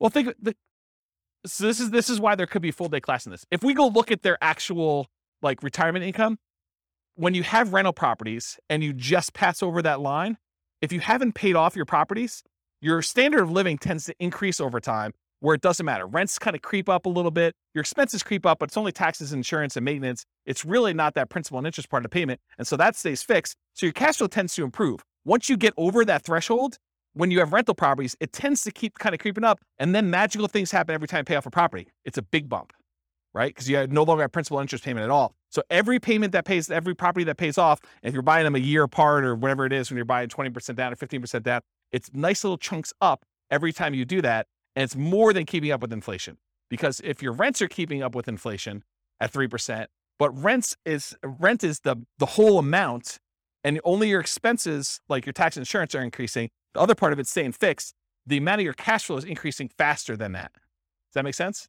Yeah. So this is why we could dig in. I have charts on showing like all this great stuff. It's really, really cool. But yes, it doesn't matter. Once you get to the point, you're like, okay, Social Security is just a bonus.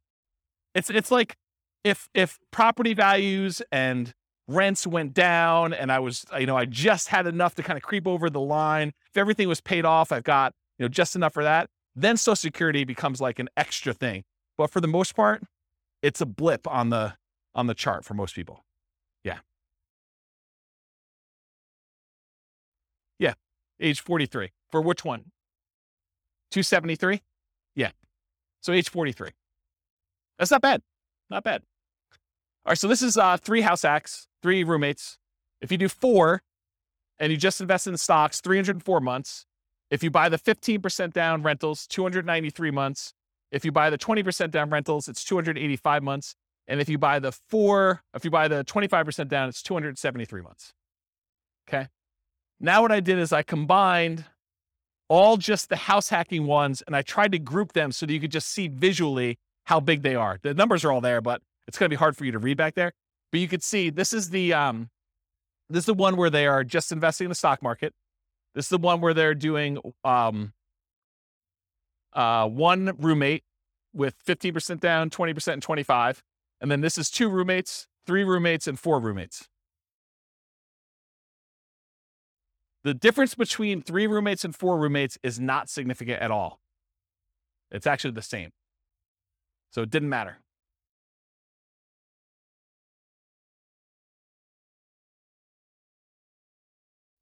Yeah, so Nick says it's easier to find a 4-bedroom house than a 5-bedroom house. And I think in some markets that's true. But you could find a 3-bedroom house with 2 rooms in the basement too, right? So you definitely can find 5-bedroom type units. Yeah. Yep. But you can see a steady decline for the most part as you do this. And as you go from 15% down to 25% down for these numbers.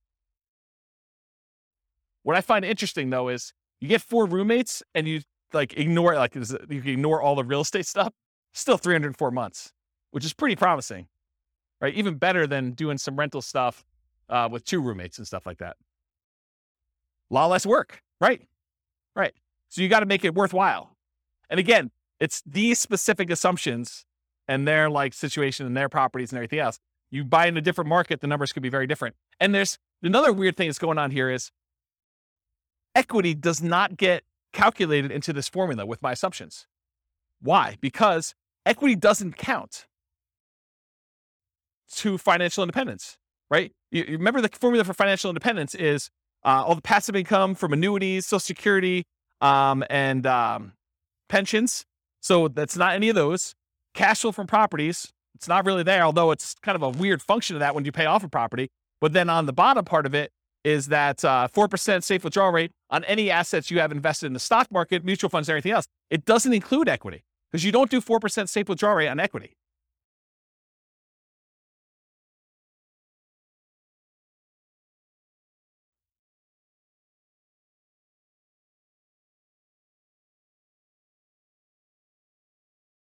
So I don't want to speculate because sometimes with leverage, you end up with a weird net worth thing where it could be better. But in general, yeah, you end up with higher money invested in stocks in order to generate that same dollar amount. Yeah. Crazy, right? Okay. So this is all the ones for house hacking. Any questions? Then this is everything. Okay. So the green ones are all the buy and hold stuff. Then it starts Nomad, but these were the Nomad ones that were sort of odd ones out. These were Nomads with house hacking. So I kind of separated those out. And these are some other weird Nomad ones. And then these were all the house hacking ones. So you could just see visually how they all compare to each other in terms of speed. And just eyeballing it, Nomad's fastest, right? Which is what we've been saying for a long time in these classes. But house hacking is pretty good, especially compared to traditional buy and hold, right? And honestly, when you combine house hacking and Nomad, those tend to be pretty sweet. Like the combination of moving into properties, buying with 5% down, and then also having roommates while you do that, pretty sweet model. There's only a few better than that, and that's sort of these like, Nomad by proxy, Nomad with short-term rentals, and fixer-upper Nomad. Those are these three, which are kind of like the lowest of all of them. Although they're not really the lowest of all of them because some of these are a little bit faster, right? 202 versus 214. Nomad with short-term rentals is the best right now of the ones we've done so far. With these assumptions in this particular situation, which you can't overgeneralize this because you got to run your own numbers. But if you're trying to evaluate what plan to do, you put in your numbers, you put in your situation, you run the software, and you run through each one of these to find out which one makes sense in my market with these things. All right, I think that's it. So, I got like one conclusion slide, but I think I've talked about most of it. So I'll go back to this slide so we can look at it and have more discussions. But so in conclusion, assumptions for modeling matter a lot. So house hacking once versus acquiring more properties, that Nomad with house hacking or with buy and hold kind of running in parallel. If you change the assumptions like your income expenses, market conditions, the appreciation rate, the rent appreciation rate, the price, interest rates, rents, vacancies, maintenance, property management, tax insurance, all those things will impact the results here. And they may change which one wins, right? I'll just give you a really basic example of this. If you're house hacking with one house, but you're primarily investing in the stock market versus you compare buying a property where the price appreciation or rent appreciation is abnormally low, that one may look much, much better than that. But if you run a number where you're buying in a fastly appreciating market with fastly appreciating rents and interest rates that may be back on the decline at some point, that could look way, way better than other strategies, right? Or how big of a discount you can get with your buy, fix up, and resell, which we haven't covered yet, but the fixer up or Nomad even, like those can really matter. If you get a big enough discount, that could blow everything else away. Or if your short-term rentals don't work out as well, they're not as profitable, or maybe they're much more profitable than I assumed with my assumptions. That could also matter. The stock market rate of return will matter too. It also affects not just numbers. This is actually a really good point. I'm going to slow down and talk to you about this because it's really critical to understand. So one of the reasons a lot of these strategies outperform others has to do with your risk profile. If you're investing small amounts of money and you're taking on a lot of debt, you're much more leveraged. And so your risk profile of doing a strategy where you're buying 5% down properties and you're repeating every year is very, very different than the risk profile of someone investing and putting 25% down or someone investing in stocks. It's not saying automatically that one is better or worse because there are ways that it could be better or worse depending on how it's structured and what your situation is, but it's different. Like if you're investing all in stocks, you now have the risk profile of a stock investor versus the risk profile of someone who's doing buy and hold or someone that's doing Nomad. And so these strategies, one could get you there faster, but if you look at all the different ways we measure risk, and there's several different ways that we look at stuff, everything from your debt to your net worth, to your debt to your liquid net worth, to your rent resiliency, to your equity resiliency, like all of those different ways of measuring like risk in a particular strategy, and you compare those one risk curve versus another risk curve, you may say, this is not worth the extra 3 years that I would earn. Or you may say, it is totally worth that to do it this way. And you can kind of look at those things. So risk matters a lot. And this comment about what you're investing in and its risk profile is pretty profound. Yeah. So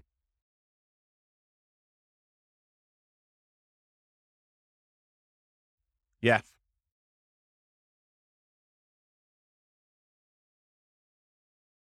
So what Nick said off mic is you got to take into account the amount of work you're putting into. Doing short-term rentals could be a lot more work than just automatically investing $1,000 from your paycheck in index fund each month.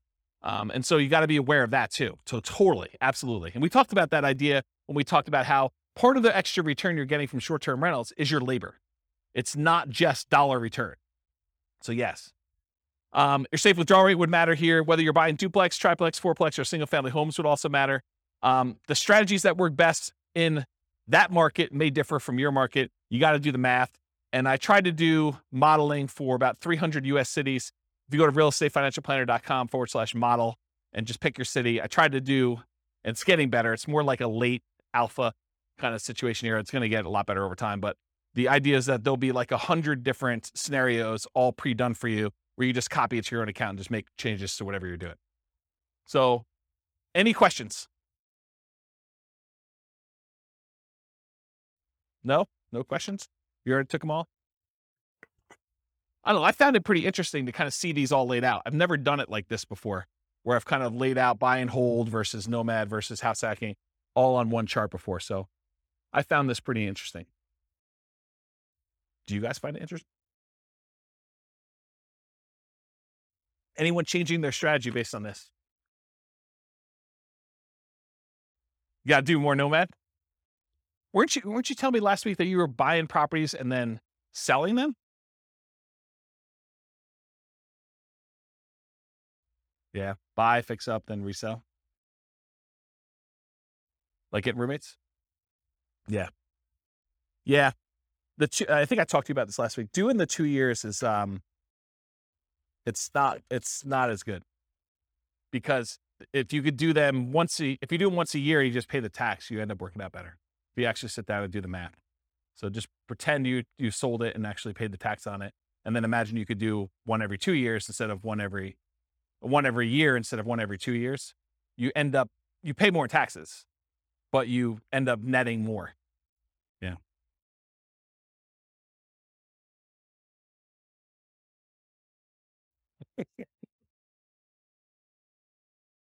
Yep.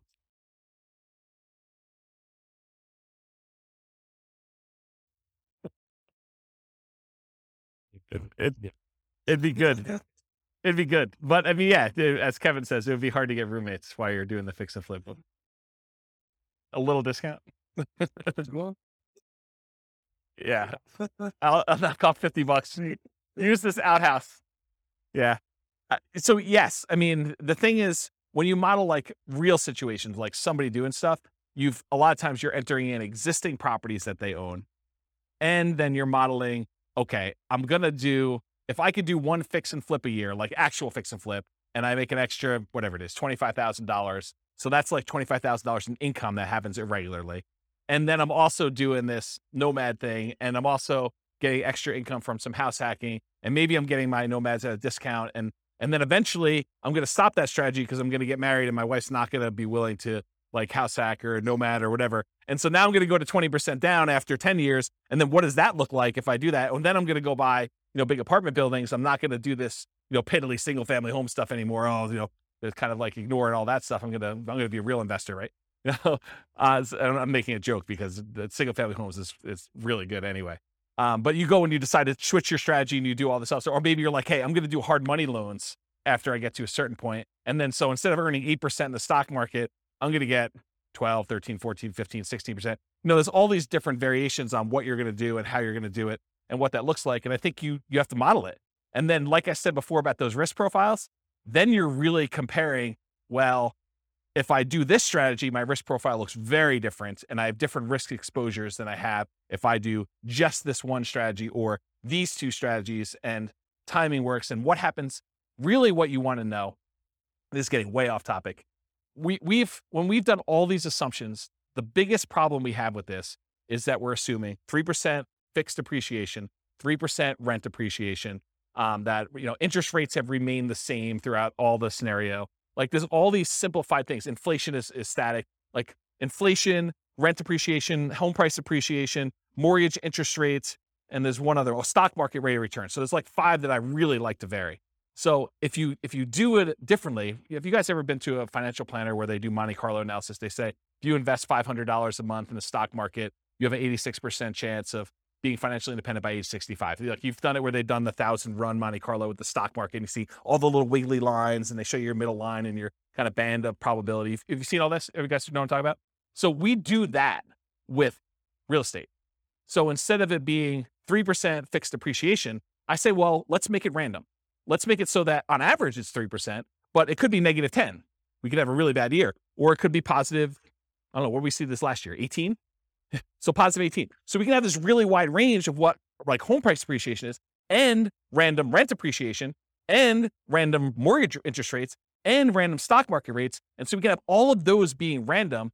And then you tell me your strategy where you're like, okay, I want to buy a house every year as a nomad, and I want to get roommates. Like, how does that look when maybe house prices go up really, really fast on you in year 3, and you're unable to buy them because your debt to income ratio gets all out of whack? Or maybe they kind of like remain low and snake along, and then by the time you've acquired 5, they take off. Or maybe they take off and then they have a big market correction, and maybe the money you have in the stock market kind of gets hammered while you're waiting for your down payments. And all of these random things are happening, and we do 1,000 runs or so, and then I show you what's your probability for success there and what your probability risk curve is for all that stuff. That's what's crazy, because then you could see, well, what happens if everything's not up and to the right? It's not always 3%. It's not always the mortgage interest rates are going to go in my favor, or the stock market's going to go in my favor. Then you start to see, oh, well, this is problematic. I don't actually get to my financial independence number all but these really small amount of times if I do this particular strategy, because I'm being super aggressive.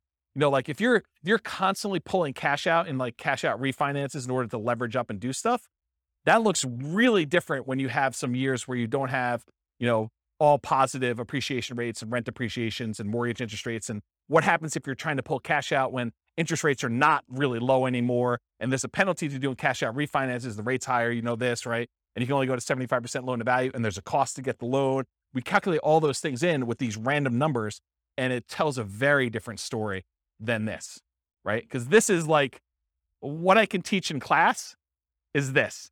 And for some of you, like even this is like, holy crap, James, too many numbers, right? Like I can't keep everything straight.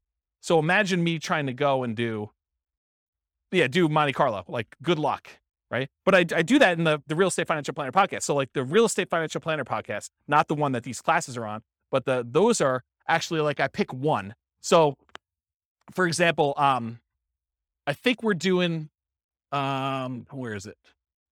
We're doing the one where he just bought an owner occupant property. So it's this one. So over here. So we did episode 7. So episode 7 is me taking a single situation. They bought one owner occupant property and they invested in stocks.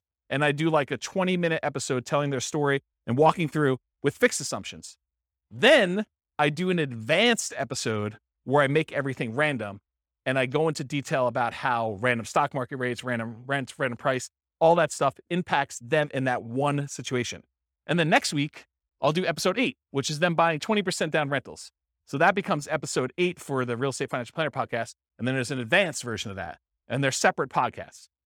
So that's the thinking. So over time, you'll start to get a feel of, oh, this is more risky, you know, lower probability of success than this one. Or the range, the variance is much greater, where they may be able to achieve financial independence really early if things really go their way, but it could be really, really late if they do that. Where another strategy might be a very narrow band. It's like within 5 years, and like 90% of the runs are within that, right? And so you could see the difference between those. Does that sort of make sense? Okay. Yeah. Oops. Yes. 10%. Yeah, because that could happen. So we could do it such that they're tied. Like I can make it so that, you know, rent appreciation and price appreciation are the same. So if one's going up 5%, the other one's going up 5%. We could do that. Or I could make it so that they're at least correlated, right? Like I could do, it's 5% appreciation, and then do like plus or minus 1 from that, right? Like I could do some type of coding to that. I haven't gotten to that point yet, partially because I do think that you can see situations where they are uncorrelated. And so I kept it uncorrelated for that reason. What's that? You can. Yeah. You could see like the wide range of things in that case. Yeah. Are you like a math person? Okay, good. Yeah, good. Awesome. I mean, I like math people. So, yeah, right. So you get the range of values to do it that way. Yeah. So you understand what I'm talking about.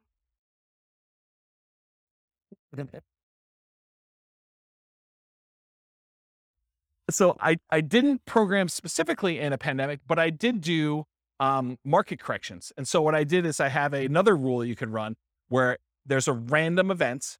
And during that random event, we have a precipitous drop of the stock market and a precipitous drop of prices and rents. And so you have like a event, you could set whatever the probability you want it to be, 1 in 100 months or 1 in 1,000 months, you set whatever it is. And then the actual range of what the drop is. So you could say it's, somewhere between 5 and 20 or 5 and 30 or 5 and 40, and that's a percent. And so it just drops the stock market completely by that amount, or property values by that amount, or whatever it is. And you could set those up as like one-off market correction drops.